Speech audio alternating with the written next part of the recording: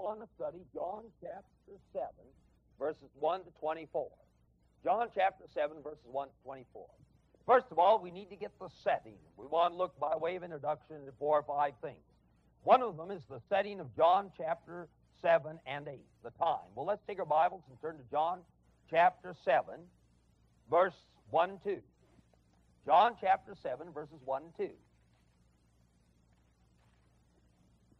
John chapter 7, verses 1 and 2. I'm having a little trouble finding it. Oh, here it is. John chapter 7, verse 1. After these things, Jesus walked in Galilee, for he would not walk in Judea, because the Jews sought to kill him. Now the Jews' feast of Tabernacles was at hand. So this incident, John chapter 7 and 8, took place at the Feast of Tabernacles. Now let's look at the time references. John chapter 2, verse 13. There are about 6 time references in John.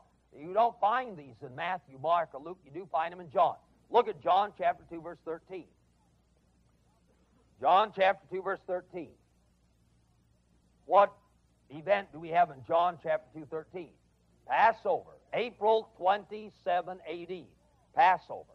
Look at John chapter 5, verse 1. What do we have there? A feast of the Jews, probably Passover. The second Passover, April 28 A.D. Look at John chapter 6, verse 4. John 6, 4. What do we have in John 6, 4? Passover, April 29 A.D., the third Passover. John chapter 7, verse 2. John chapter 7, verse 2. What do we have in 7:2? Feast of Tabernacles, October, 6 months later. October 29 A.D. Look at John chapter 10, verse 22. John chapter 10, verse 22. What do we have there? Feast of Dedication, celebrating the rededication of the temple after the days of Antiochus Epiphanes. That took place around December 25. About December 25, 26, 27. And so this one is December 29 A.D. Now let's look at John chapter 12. John chapter 12, verse 1. What do we have here? John chapter 12, verse 1. You had 6 days before the Passover. 6 days. 6 days before the Passover. John chapter 12, probably around Saturday night. Saturday night prior to his crucifixion the following Friday. 6 days before Passover. John chapter 13, verse 1. What do we have in John 13, verse 1? Yeah, that's on Thursday night. Thursday night. Friday he was crucified. John 13, John 14, John 15, John 16, John 17, John 18, and John 19 all take place within 24 hours. 24 hours. The washing of the disciples' feet took place after sunset Thursday night. Jesus Christ was taken off the cross, John 19, and buried before sunset Friday night. So John 13 to 19 all took place within the span of 24 hours. And then John chapter 20 is 3 days later, Sunday. See? So you look up here, I've charted it on the blackboard, and hopefully this will give you some idea of this. And if I can, because this is a little limited, I'm going to pull this out over here so you can see it a little easier. Here is the whole chronological structure of the Gospel of John. And John is probably the best one as far as giving us chronological references. We have John chapter 2, verse 13, we have the first Passover. That's probably 27 A.D. Now, how do you get that? Well, there are 3 ways to get it, but we're not going to look at them. You'll have to get a good life of Christ to find it out. April 27, first Passover. Now, before this, he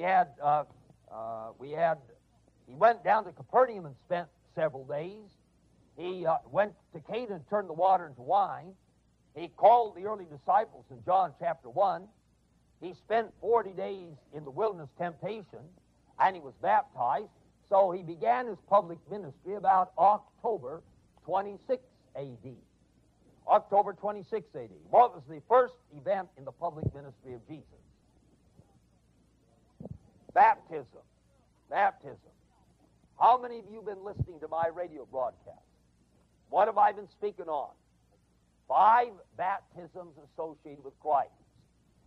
5 baptisms. And I hope when you've been listening, you never pray, "Oh Lord, give me the baptism of fire." Because that, well, you'll have to listen to the broadcast to find out what that is. But he started, baptism was the first thing, and then 40 days temptation in the wilderness, then the call of the first disciples. We read that in John 1. Then the feast at Cana of Galilee, and then down to Capernaum, not many days, probably 2 or 3 weeks, and then down to Jerusalem for the first Passover, John 2:13. Then between this Passover and this Passover, 1 year. Then in John chapter 5, he went back down or back up to Jerusalem for the second Passover. And there he healed that impotent man, John chapter 5, and gave that great discourse on his person, John 5. Then 1 year more goes by between John 5 and 6, and we come to the third Passover, John chapter 6. Only this time, he does not go down to Jerusalem. Where did the feeding of the 5,000 take place in John 6? Memphis? Where did it take place? Well, it took place north and east of the Sea of Galilee. He fed the 5,000, and then he got in a what?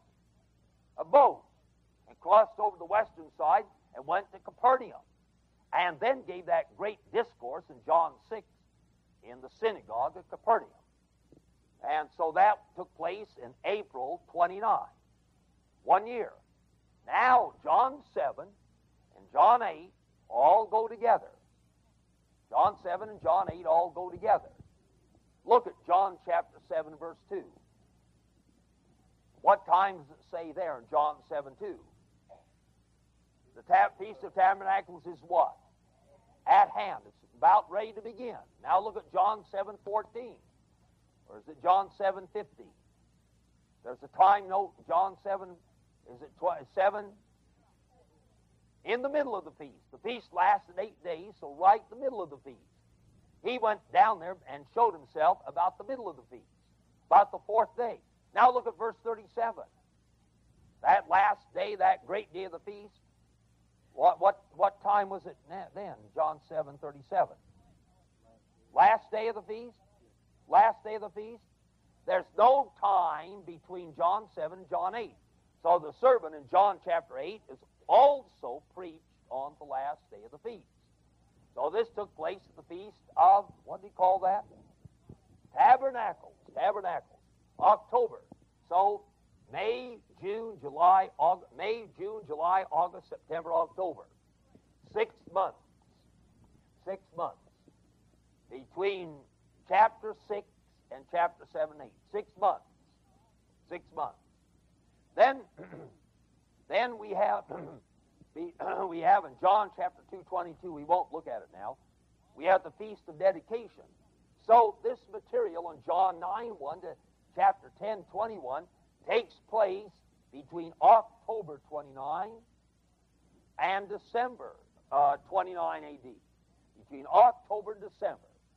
Somewhere in between there, the John chapter 9, the healing of that man born blind, John 9, and in John 10, I am the good shepherd. There ought not to be any chapter division between John 9 and John 10. That takes place somewhere in these 2 months. Then John chapter 10, verses 22 to 42, look at John chapter 10, verse 22. What event there? Feast of what? Dedication. Feast of Dedication, or rededication. Rededication. It's held today.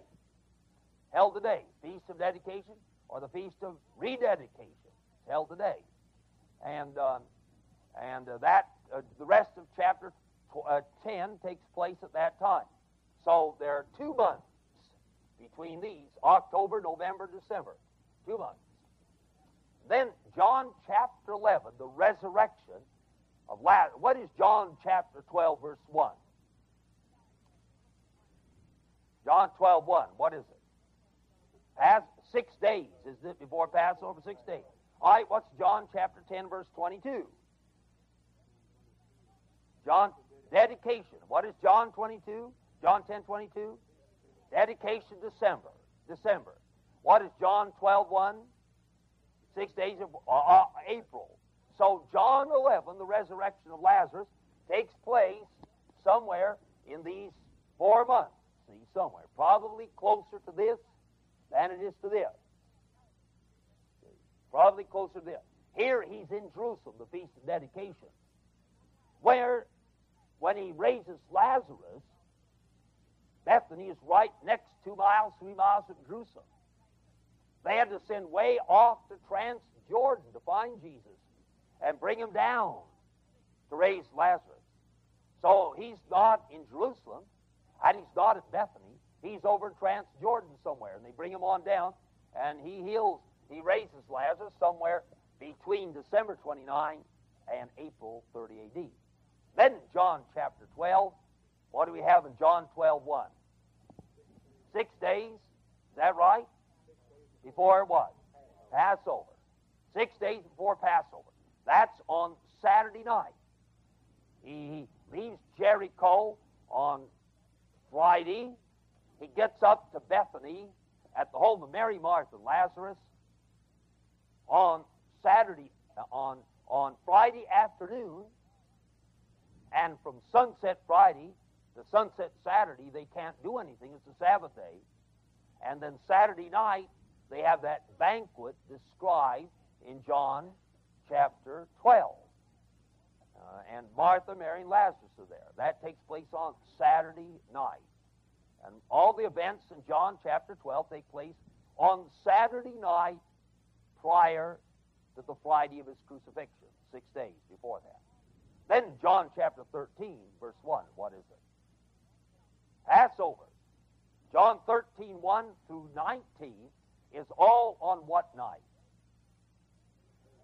Thursday night to Friday morning. See? Thursday night after 6 to Friday morning. He's taken up to Pilate, and at 9 o'clock, by 9 o'clock he's on the cross, crucified. And he's taken off about 3:45 or 4 o'clock Friday afternoon, put in and taken to the tomb, and put in the tomb before the sunset.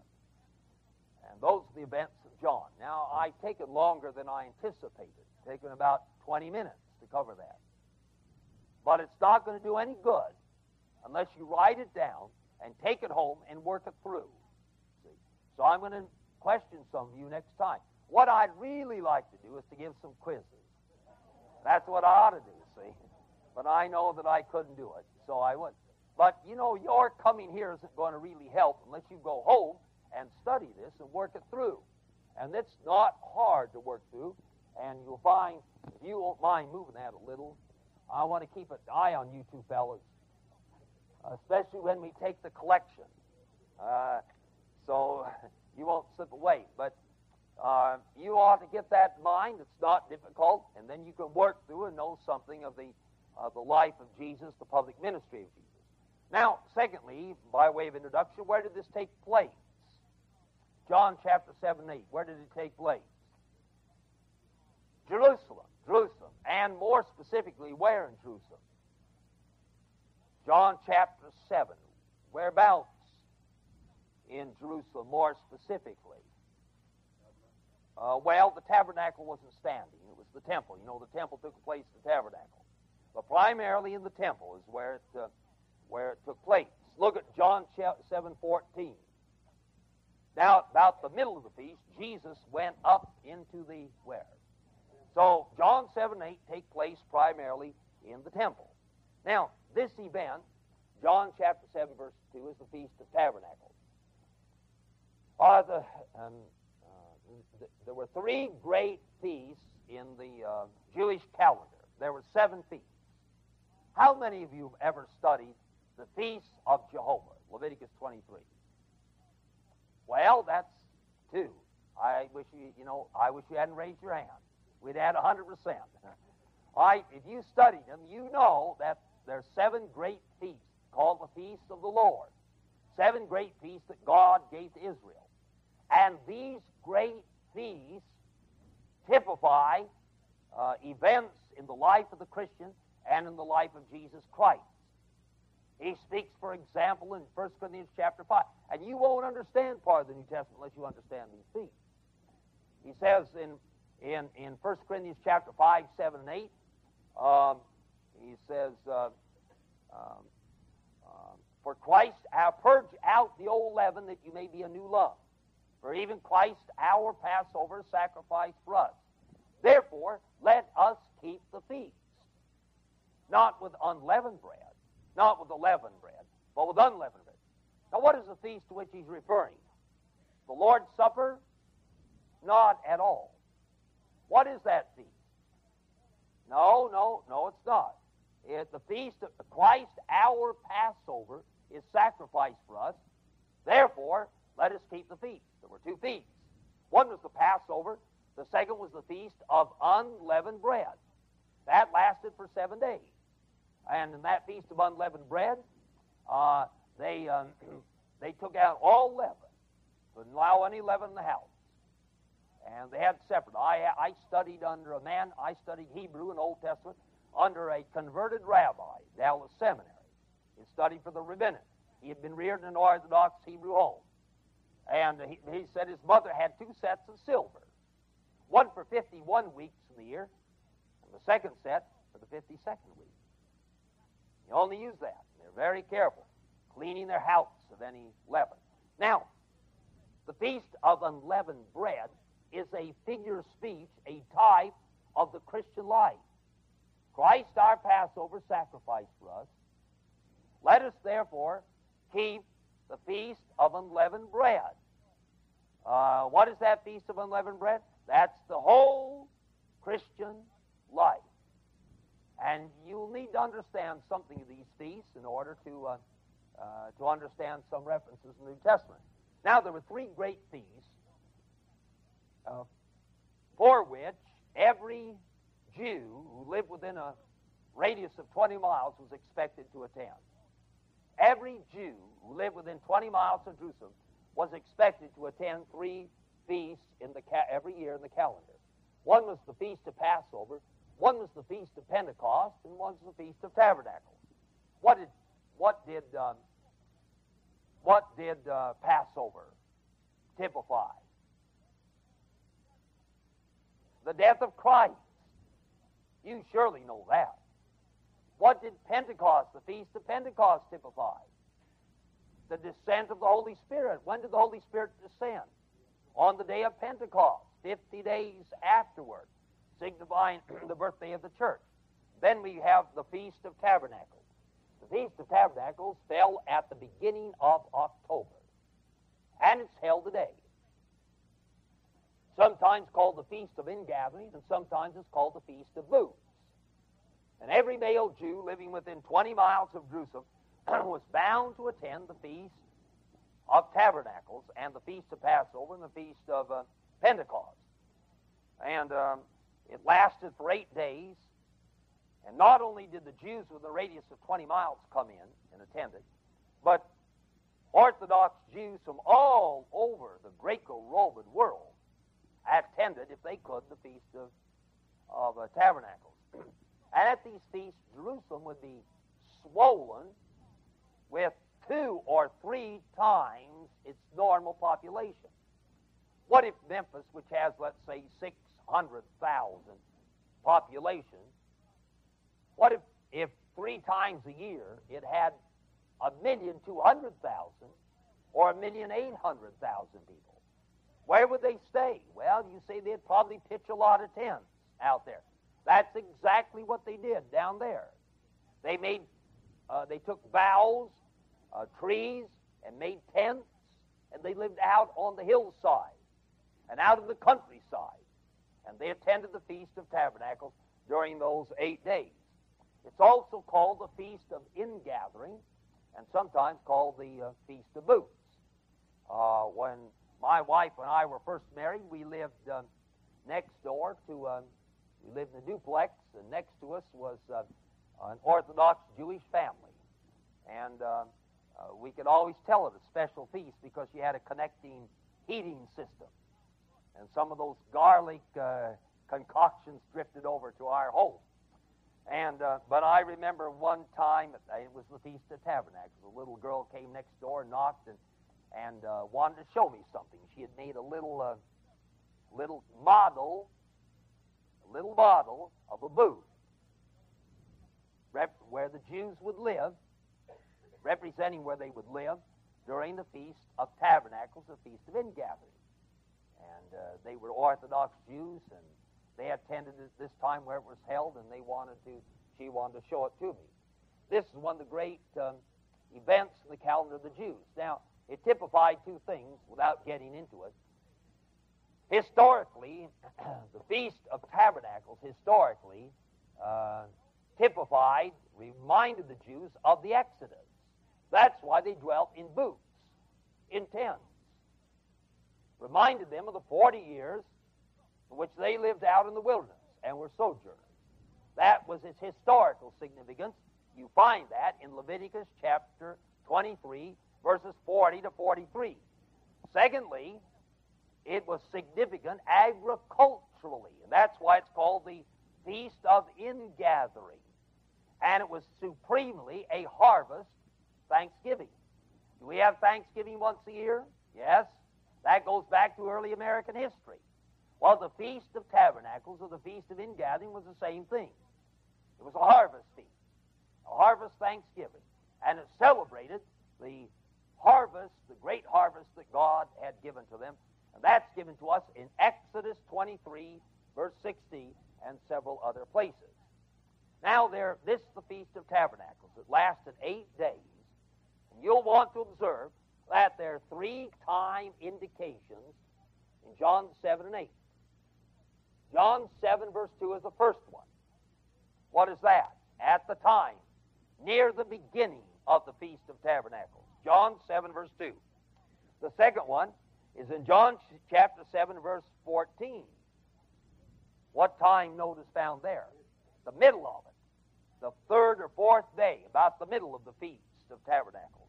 And then John chapter 7, verse 37, what do we have? The last day. That's the 8th day of the feast. And probably from John 37 on to John chapter 8, verse 51 and 52, that all takes place on the same day. Now you're going to say, well, look at John chapter 8, verse 53. Every man went to his own house. In John 8, 1, Jesus went to the Mount of Olives. In John 8, 2, early in the morning, there speaks of a days in between. Well, you know there's a problem with the text of the story of the woman taken in adultery, and we won't get on to that until we get to that place. All right, now let's look at John chapter 7. I might say one other thing, that when we come to this, we're going to find different groups challenge Jesus. And the discourse that Jesus gave takes the form of a dialogue. They challenge him, he responds. They challenge him, he responds. Did we find this in John chapter 6? Yes. They challenged him, and in response he told them the nature of the bread of life. And at the end he said the bread of life is he which came down from heaven. So secondly, they challenged him about that statement. We know where this Jesus came from. We know his mother and daddy. Where does he get off saying that he came down from heaven? They challenged him on that. And he answers that, and then ends it by saying that you've got to eat my flesh. And so they challenged him the third time, John 6. How can we eat his flesh? How can he give his flesh for the life of the world? So he answers them by saying, you not only have to eat my flesh, you also got to drink my blood. He gives them the answer. Now, in John 7, 8, we find the same thing. A dialogue, which they challenge him, and he responds. He's, first of all, look at just briefly at about 6 or 7 verses. By whom is he challenged in John chapter 7, verse 3? By whom? By his brothers. He's challenged by his unbelieving brothers. Look at John chapter 7, verse 14. Verse 15, by whom is he challenged? By the Jews. Now that's a technical term which refers to the Jewish leadership, the members of the Sanhedrin, not to all the Jews. We need to keep that in mind, and I hope you're listening to this. When we say that the Jews crucified Christ, when the Bible says that the Jews crucified Christ, we need to keep in mind that that term, the Jews, is a technical term for the Jewish leadership, primarily the Sanhedrin. Among the Jews, there were many that responded to Jesus, even in his own lifetime. And after his death and resurrection, hundreds and thousands of Jews responded and accepted the gospel. Matter of fact, the first church was a Jewish church. So when we say that the Jews crucified Jesus, and the Jews are responsible for the death of Jesus, we need to be careful. Remember that that term, the Jews, is primarily and first of all a technical term for the Jewish leadership. And there's the ones that challenge him. Now look at John chapter 7, verse 20. Who challenges him in chapter 7:20? The people there in the temple, the general populace. Look at John chapter 7:25. Who challenges them there? And there's some from Jerusalem, the Jerusalemites. There are a lot of people there from Galilee. Especially the Jerusalemites challenge him here. Look at John chapter 7, verse 32. Who challenged him there? Pharisees, 7:45. Who's there? Officers to the chief priests and the Pharisees. John chapter 8, verse 13. Who challenged him in 8:13? Pharisees. Same thing in 8:19. They said, that's the Pharisees. Where is your Father? Chapter 8, verse 22. Then said who? Yes, the leadership, the Jews. Chapter 8, verse 25. Who's there? Same people as 8:22. The leadership, the Jews. Chapter 8, verse 33. They answered in the same group. Same group. 8:39. They answered him. Same group. 8:48. Then answered who? The leadership, the Jews. They answered him. You're a Samaritan, you're demon-possessed. And then verse 57, who responded? The leadership, the Jewish leadership. And verse 59, what's the third word in verse 59? They took up stones. Who? Primarily the Jews, the leadership. All right, now let's start with you've got on your outline, study, do you, the outline? How many points do we have in that outline? 7 points. All right, what's the first one? The setting. The second one, the divided opinion, the occasion. Number 2, the divided opinion about Christ. Number 3, the dialogue. 4, the supreme appeal. 5, the woman taken adultery. 6, the discourse of Christ. And 7, the issue, which is John 8:59. Somehow I left that out. I left it out to find out whether anybody discovered it, whether or not anybody ever read these things. All right, John 8:59. That's the sequel, or I called it there the issue, the controversy. They take up stones to kill Jesus. Now let's see. I wanted to get through verse 24, but I can see we're only going to get through verse 13. So let's begin. John chapter 7, verses 1 to 9. That's the occasion of all this. And the occasion is the request of the brothers to Jesus to go up to Jerusalem, Feast of Tabernacles. Let's read this. After these things, Jesus walked in Galilee, for he would not walk in Judea. You got Jewry. That's down where the Jewish headquarters are, down in Judea, because the Jews sought to kill him. That's the leadership. Now the Jews' Feast of Tabernacles was at hand. His brethren therefore said unto him, Depart from here and go into Judea, that your disciples also may see the works that thou doest. For there's no man that does anything in secret, and he himself seeketh to be known openly. That is, if a man wants to be known openly accepted, he's going to hire a public relations firm. He's going to get out in the front. Now, you want to be known and accepted publicly, you're going to have to get out in the public and let them know who you are. So come on down. If you are what you claim to be, then come on down and do these things, these miracles. Show yourself to the world. For neither did his brothers believe in him. Then Jesus said to them, my time is not yet. My time is not yet come, but your time is always ready. The world cannot hate you, but me it hates, because I testify of it that its works are evil. Go ye up unto this feast. I go not up yet unto this feast, for my time is not yet fully come. When he had said these words unto them, he stayed still in Galilee. Now here's the occasion. The occasion is the delay of Jesus in attending the Feast of Tabernacles.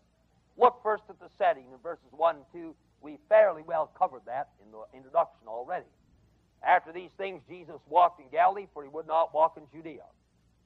Where have most of the events in John 1, 2, 3, 4, 5, and 6 taken place? Judea or Galilee? Judea. John 6 took place in Galilee. John 4, 44 to 54 in Galilee. And John chapter 2, turning water into wine, Cana of Galilee. But most of these events, by far, took place down south in Judea. John chapter 5 took place in Judea. And all the events surrounding John 2 and 3 took place in Judea. The cleansing of the temple, the sermon on the new birth. But Jesus said, not now. Not now am I going to go down there, because he did not want the man prior to the birth of Jesus. But they maintained that from then on she never had any relationships with a man, that she was perpetually a virgin. If she's perpetually a virgin, then these could not be her children, nor could they be Joseph's children. Who are they? Well, the Roman Catholic Church says that they were cousins. Now, that's named the Hieronymian theory, because it's named after Jerome, who was the great ancient leader of Roman Catholicism. Now, the second view is that these brothers of Jesus were stepbrothers, that they were brothers of Jesus, they were sons of Joseph by a previous marriage. Joseph was married previously. His first wife died, and then he married Mary. And these were children by a previous marriage. And after that, Mary and Joseph had no sexual relationship, maintained also the perpetual virginity. Now, the Protestant church maintains that these are half-brothers of Jesus, in the sense that their mother was Mary and their father was Joseph. So they had the same mother, but not the same father. And they are subsequent children of Joseph and Mary, natural children of Joseph and Mary, and so half-brothers of Jesus. Now, two of them wrote epistles, didn't they? Who wrote epistles? James and Jude. James and Jude. Not Peter, not John. James and Jude. We believe that those were two of Christ's brothers. Four of them are named over in Matthew chapter 13. Now, these brothers made a suggestion. No man who wants to be publicly known and received remains in obscurity. Therefore, if you are the Messiah, and they didn't believe he was, but if you are the Messiah and you want to be accepted as the Messiah, then you're going to have to go down to Jerusalem, perform some miracles, do it publicly, demonstrate that you are the promised Messiah, and they'll accept it. You can't stand behind the stage and expect people to recognize you. You've got to get out front and center. You've got to get out in the public and perform your works in public. So go on down with us, come on down with us, down to the Feast of Tabernacles. All Jews are required to attend. There are going to be hundreds of thousands of Jews. You can go in the temple, perform some tremendous miracles. If you are what you claim to be, they'll accept you. But the writer of this Gospel, John, makes clear that that was a suggestion motivated by unbelief, because it says in John chapter 7, verse 5, neither did his brethren believe in him. They didn't believe in him. They were not believers. They were not disbelievers, but they were unbelievers. And it wasn't until the resurrection of Jesus that they became believers. Now Christ answers them. John chapter 7, verses 6 to 8. Then Jesus said to them, my time is not yet come, but your time is always ready. The world cannot hate you, but me it hates, because I testify of it that its works are evil. So you go out to the feast. I don't go up yet into this feast, for my time is not yet fully come. Now Jesus said, I'm not going to go up. I'm not going to go up, and I'm not going to go up for two reasons. Two reasons. First one is in verse 6. What is the first reason? My time is not yet come. That's number one. The second reason is in the next verse, verse 8, 7. The world does what? Hates me. If I get down there and do something publicly, it'll precipitate the crisis, the conflict. And it's not time for me yet to die. This is not the hour of my death, and I don't want to precipitate a crisis prematurely. My time, Jesus said in verse 6, my time is not yet come. Now, if I may be technical for just a minute, there are two words that are used in the New Testament for time. One of them is chronos. Chronos. Now, you know what we get from that. Chronos, chronology. That's time in the sense of seconds and minutes and hours. Another word for time is the word K-A-I-R-O-S, kairos.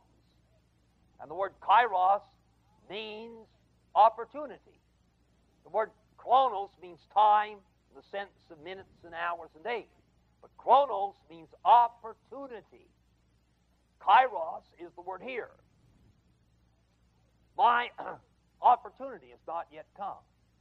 I preached recently on Ephesians chapter 15, 5, verse 16, where Paul says in Ephesians 5:16, redeeming the time. The word time there is not chronos, it's kairos, which means opportunity. Redeeming the opportunities. In fact, I spoke to the students, one old chapel on this. Redeeming the opportunities. You've got an opportunity now to study. You make the best of it. You've got an opportunity to preach. The weekend, make the best of it. You've got the opportunity to work. Make the best of it. Give them 60 minutes for an hour. And if you're required to be there 4 hours, be there 4 hours and 10 minutes. Always go a little on, beyond what's expected. And work hard, because what is important is not what you're doing to the job as a young person, what that job is doing to you in maturing you, cultivating you, developing character. This is your kairos, your opportunity. That's the word Jesus used here. My kairos, my hour of opportunity to die for sinners, to be raised again, isn't here yet. So I'm not going. Then he goes on to say, but your time is always ready. See, I'm operating within the plan of God, within the calendar of God. This isn't God's kairos, God's time for me to go up there. But you're unbelievers. And as unbelievers, you're not operating in the will of God. So it's a matter of indifference when you go up. You're not subject to the will of God. You're not operating consciously within the plan of God. So it doesn't make any difference when you go. You can go now. You can go later. You can go whenever you want to go. But I am operating in the will of God, on the calendar of God. And this isn't the time for me to go up that way, the way you suggest at the present moment. But you go on up. And then he goes on to say, verse 7, the second reason I don't go up, the world cannot hate you. It can't hate you because it doesn't hate people who belong to it. And you belong to the world. You belong to it. So the world's not going to hate you, but I don't belong to it. Therefore, it's going to hate me. And if I go down there, it's going to hate me because I testify of it that it's sinful. Therefore, it's going to hate me. And consequently, if I go down there, it'll precipitate a conflict, and I don't want to precipitate a conflict at this time. So, verse 9, the conclusion, when he had said these words unto them, he stayed still in Galilee. Now let's look at the second thing. We'll have to conclude with this. Verses 10, 11, 12, and 13. Verses 10, 11, 12, and 13. The divided opinion. But when his brethren were gone up, then went he also up to the feast, not openly, but as it were in secret. Then the Jews sought him at the feast and said, Where is he? And there was much murmuring among the people concerning him. Some said, He's a good man. Others said, No, he's a deceiver. However, nobody spoke openly for fear of the Jews. Now, here is divided opinion. Verse 10, Jesus goes up to Jerusalem. Now, some of you are going to have a different translation. We need to look at it for just a minute. And in John chapter 7, verse 8, it reads like this. If you got a more recent translation. Go ye up unto this feast. I go not up unto this feast. The King James has the word yet, but the later translations don't have the word yet. Now, some of you got a later translation? Who has one? Does it have yet in there? What? No, it doesn't. See? That probably belongs to a later text. I go up, not yet. And that raised a conflict. You get any commentary, they're going to describe this contradiction. Jesus said in verse 8, I don't go up to the feast. Verse 10, he goes on up to the feast. Now, how do we harmonize this? Well, some men harmonize it by putting the word yet in there. How do we harmonize it? Did Jesus deceive his disciples? Or did he change his plan? Neither one. How do we harmonize it? Well, we have to harmonize it in terms of the demand, which they made the request, or the demand. They said, Go up to the feast to show yourselves openly, publicly, dramatically. Jesus said, I am not going up that way. And he didn't go up that way. He didn't go up with the intent of performing miracles and showing himself dramatically to the crowd. He didn't. But later on, he did go up, but not the way they requested and demanded. He went up the way that he had planned. So he went up, and he was up in the north and Jerusalem in the south, but Jerusalem is higher, so whenever you're going to Jerusalem, whether you're going north or coming from the north, going south, it's always up. So in verse 10 it says, When his brethren were gone up, then he went up also to the feast, about the middle of it, but not openly, but in secret. Verse 11, the Jews sought him at the feast, said, Where is he? By this time, the notoriety of Jesus was spread all over Palestine. Now, you can't feed 15 to 20,000 people with 5 loaves and 2 fishes without it getting around. See? A couple of years ago, what had he done down in Jerusalem? What had he done a couple of years ago down in Jerusalem? John 5. No, down in Jerusalem. That was up in Galilee. John 5. Did we study that this year? We haven't studied this year. John chapter 5. Don't turn there. Don't you remember there was that impotent man? He was impotent for 37 years. And he was at the pool of Bethesda. Everybody in Jerusalem knew him. He was well known. 37 years there. Well known. What did Jesus say? Get up. He got up instantaneously. Don't you think they remember that 18 months later? You bet they did. They were well aware of it. And he performed a lot of miracles not recorded in the Gospel of John. And one of them is recorded in the Gospel of John. He fed 15,000, 20,000 people, a few loaves of fishes. So his fame had spread all over Jerusalem, all over Judea and all over Galilee, and up north of Galilee, and over across the Jordan River, what's called Perea or Transjordan. His name was known all over, and consequently, the latter part of his ministry, he had to operate through his disciples more than operate directly. So he went and, got down there, Feast of Tabernacles. Every Orthodox Jew expected to attend. He was Orthodox. So they looked around for him. Where is he? Where is he? Have you seen him? Where is he? What miracle will he perform this time? Where is he? And that led to divided opinion, verse 12. There was much murmuring among the people concerning him, for some said, he's a good man. Others said, no, he deceives the people. Now that's good. What's good? What's good is this, that the focus of the debate now is on who he is. See, the discussion here was who he is.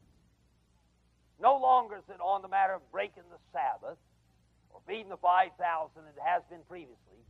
No longer is it focused on a miracle, which is all right itself. But now the question is, who is this man Jesus? That's good. That's good. Because that goes to the heart of our Christian faith. To that, there are only three answers. They got two of them here. They would conclude with the third. They got two of them here. One, he's either Lord, or he's a liar, or he's self-deluded, lunatic. Lord, liar, lunatic. Only three answers.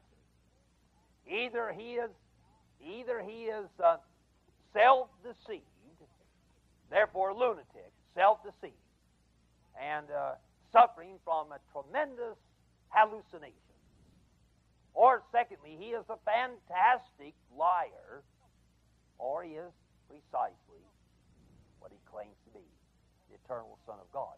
And that's good that men are now debating his person rather than his works. And they're divided on this. But they didn't say it too loud, verse 13. No man spoke openly of him for fear of the Jews. Now, let's conclude with this. One thing that runs through the Gospels is that Jesus Christ is the divider of men. You remember Jesus said over in Matthew, and it's reported also in Luke, think not that I am come to bring peace. I've come to bring war. I come not with the dove, but with the sword. I'm going to set father against son, daughter against mother, and brother against brother, and husband against wife. I have come not to bring peace, but to bring war. What do you mean by that? He didn't mean by that his intent was to divide family. He didn't mean by that his intent was to divide hope. What he meant by that, I think, was this, that in the nature of the case, some families, one member of the family is going to choose for Christ. Another member of the family is going to choose against Christ. And when that happens, it's going to be a divided family. See, a home can be divided on a lot of things, but I suspect that the division on strongly held Christian convictions will perhaps divide a home more than anything else. You remember whose home was divided on that? Paul. Paul became a Christian. His family ostracized him. It often happens when Jews are converted to Christ. Paul said, Jesus said, I didn't come to bring peace, but to bring a sword. And I'm going to divide men. And Jesus divided men on four things. Let's look at these and we'll be through. First of all, he divided men on his person. That's John 7, verse 12. He divided men on the subject on this person. John 7:12. And there was much murmuring among the people concerning him. For some said, he's a good man. Others said, no, he's a deceiver. He divides men on the subject of his person. They're divided on his person. Look over at John chapter 10, verse 19. John chapter 10, verse 19.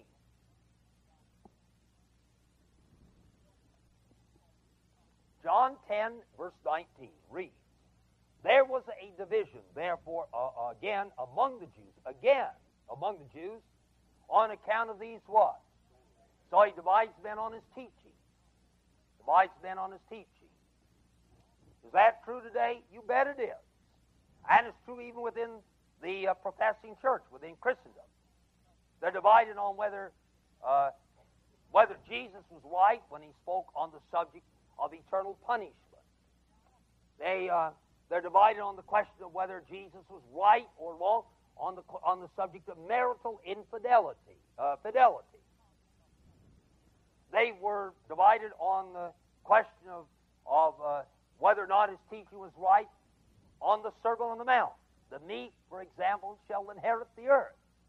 Nietzsche, who was the spiritual father of Hitler, Nietzsche scoffed at that. Might makes right. Jesus said, the meek shall inherit the earth. The qualities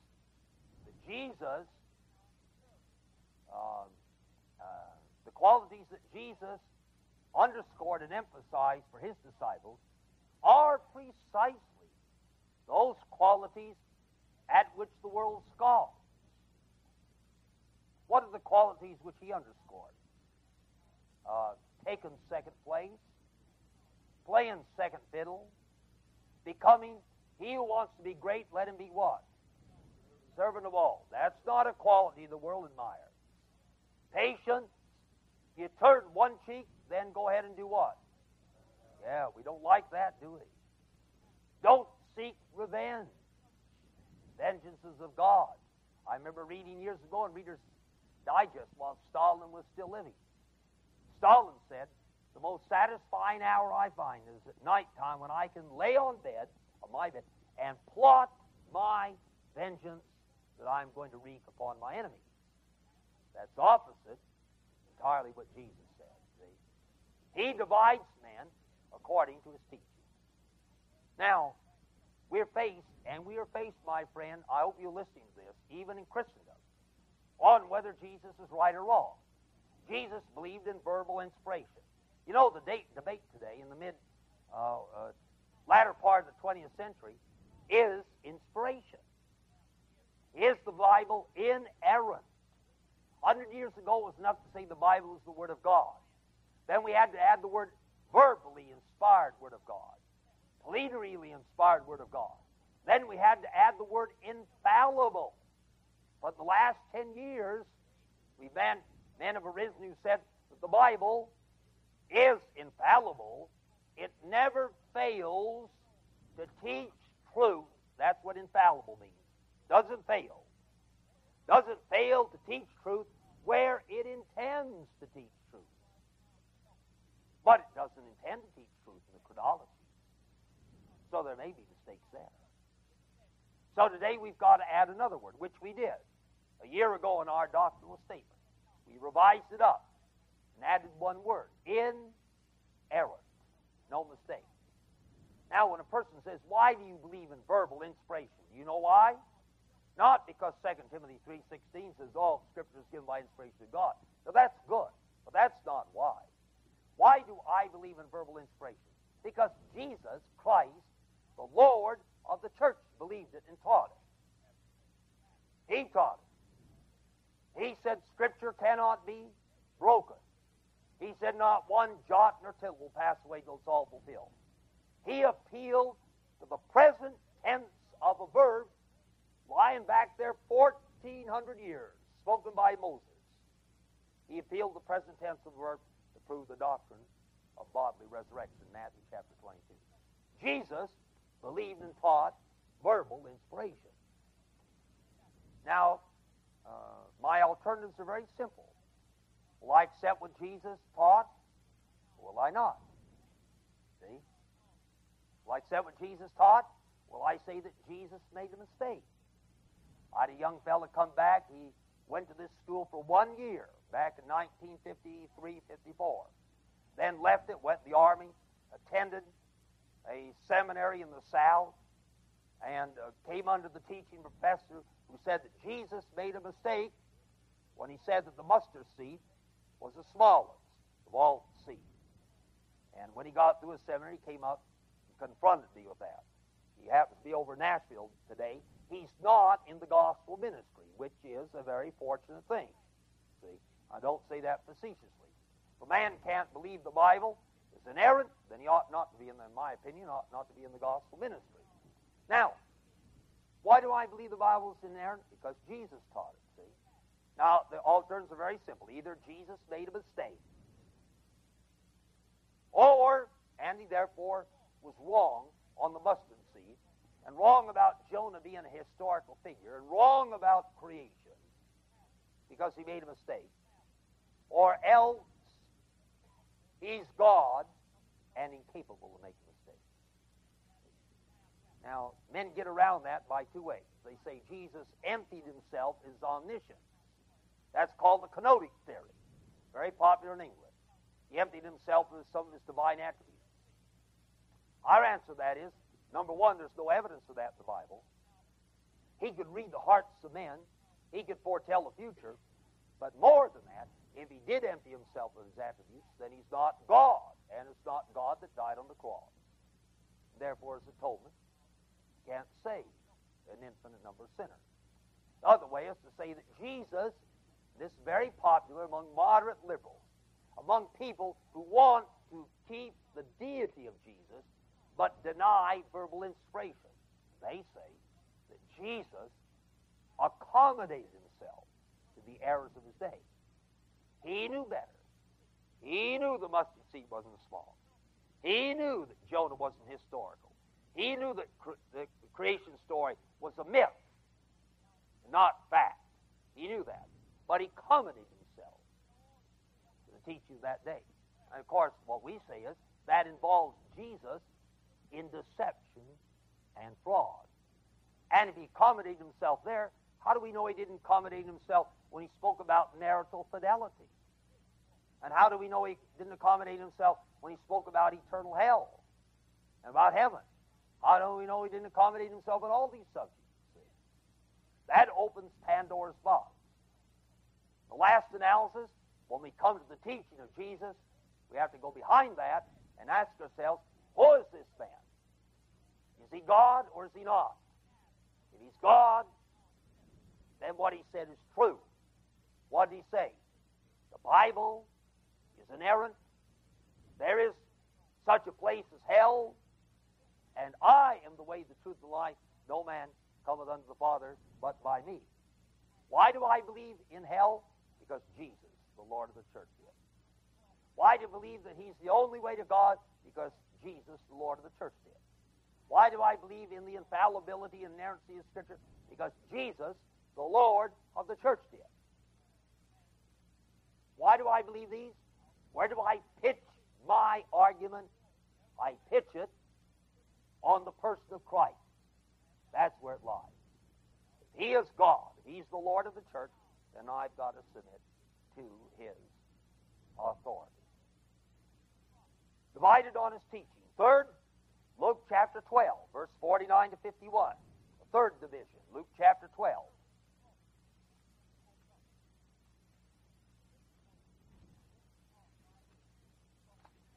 Luke chapter 12, verse 49. Luke 12, 49. Now, here's that verse.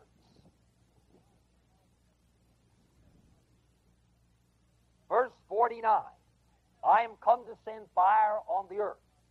And what will I if it be already kindled?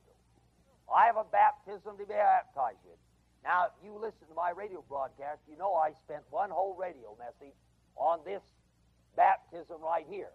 I have a baptism to be baptized with. It can't be as water baptism. He was baptized in water 2 years ago. I have a baptism to be baptized with.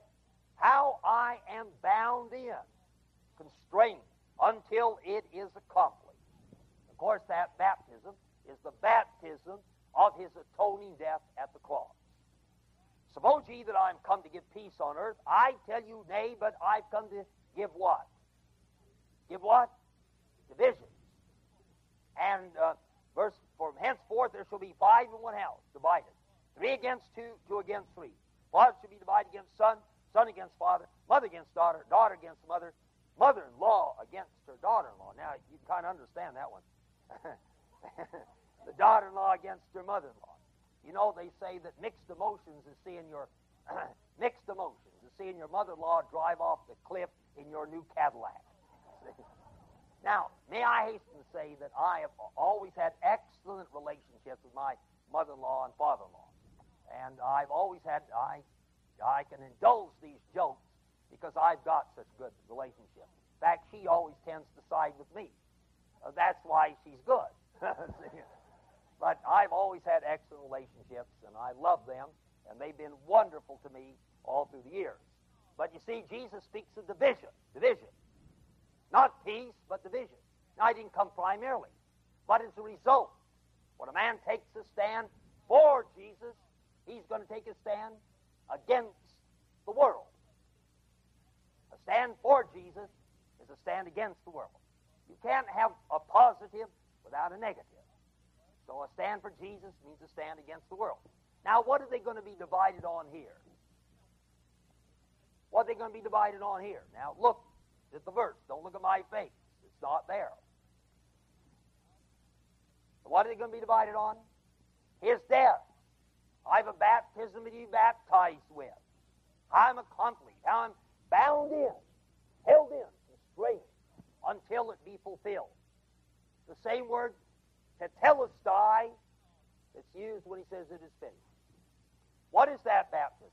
Well, in Matthew, now look here, he says, I have a baptism to be baptized with, and I have a cup to drink. Are you able to be baptized with the baptism with which I am baptized? And are you able to drink the cup which I shall drink? What is that cup? That's the cup of the wrath of God, which he drank at Calvary. What is the baptism? That's the baptism of divine judgment, which fell upon him at Calvary, when all the waves and billows of God's judgment rolled over him. Now, you know I'm an immersionist. See, all the waves. Now, that was to be facetious. But all the waves and the billows of God's judgment rolled over him. He was baptized in the divine judgment. And then he says, men are going to be divided. What are they going to be divided on? Come on now, what are they going to be divided on? What are they going to be divided on? Yes. And are men divided on that today? You bet they are. Just about Easter time, pick up the newspaper, read the editorial. What does it say? That Jesus Christ died as a martyr for a great cause, set us an example of love. Now, these are elements of truth, but the last analysis, Jesus died as a substitutionary atonement. And the theological world is divided on the question of the nature of Jesus' death. I say the nature of Jesus' death is penal, vicarious, satisfaction. The death he died was a penal death. He bore the penalty of sin. Vicarious, he bore it in your place and mine, not his own. Satisfaction, by his death, he satisfied the claims of heaven against you and me. Now, people ask me from time to time, is the word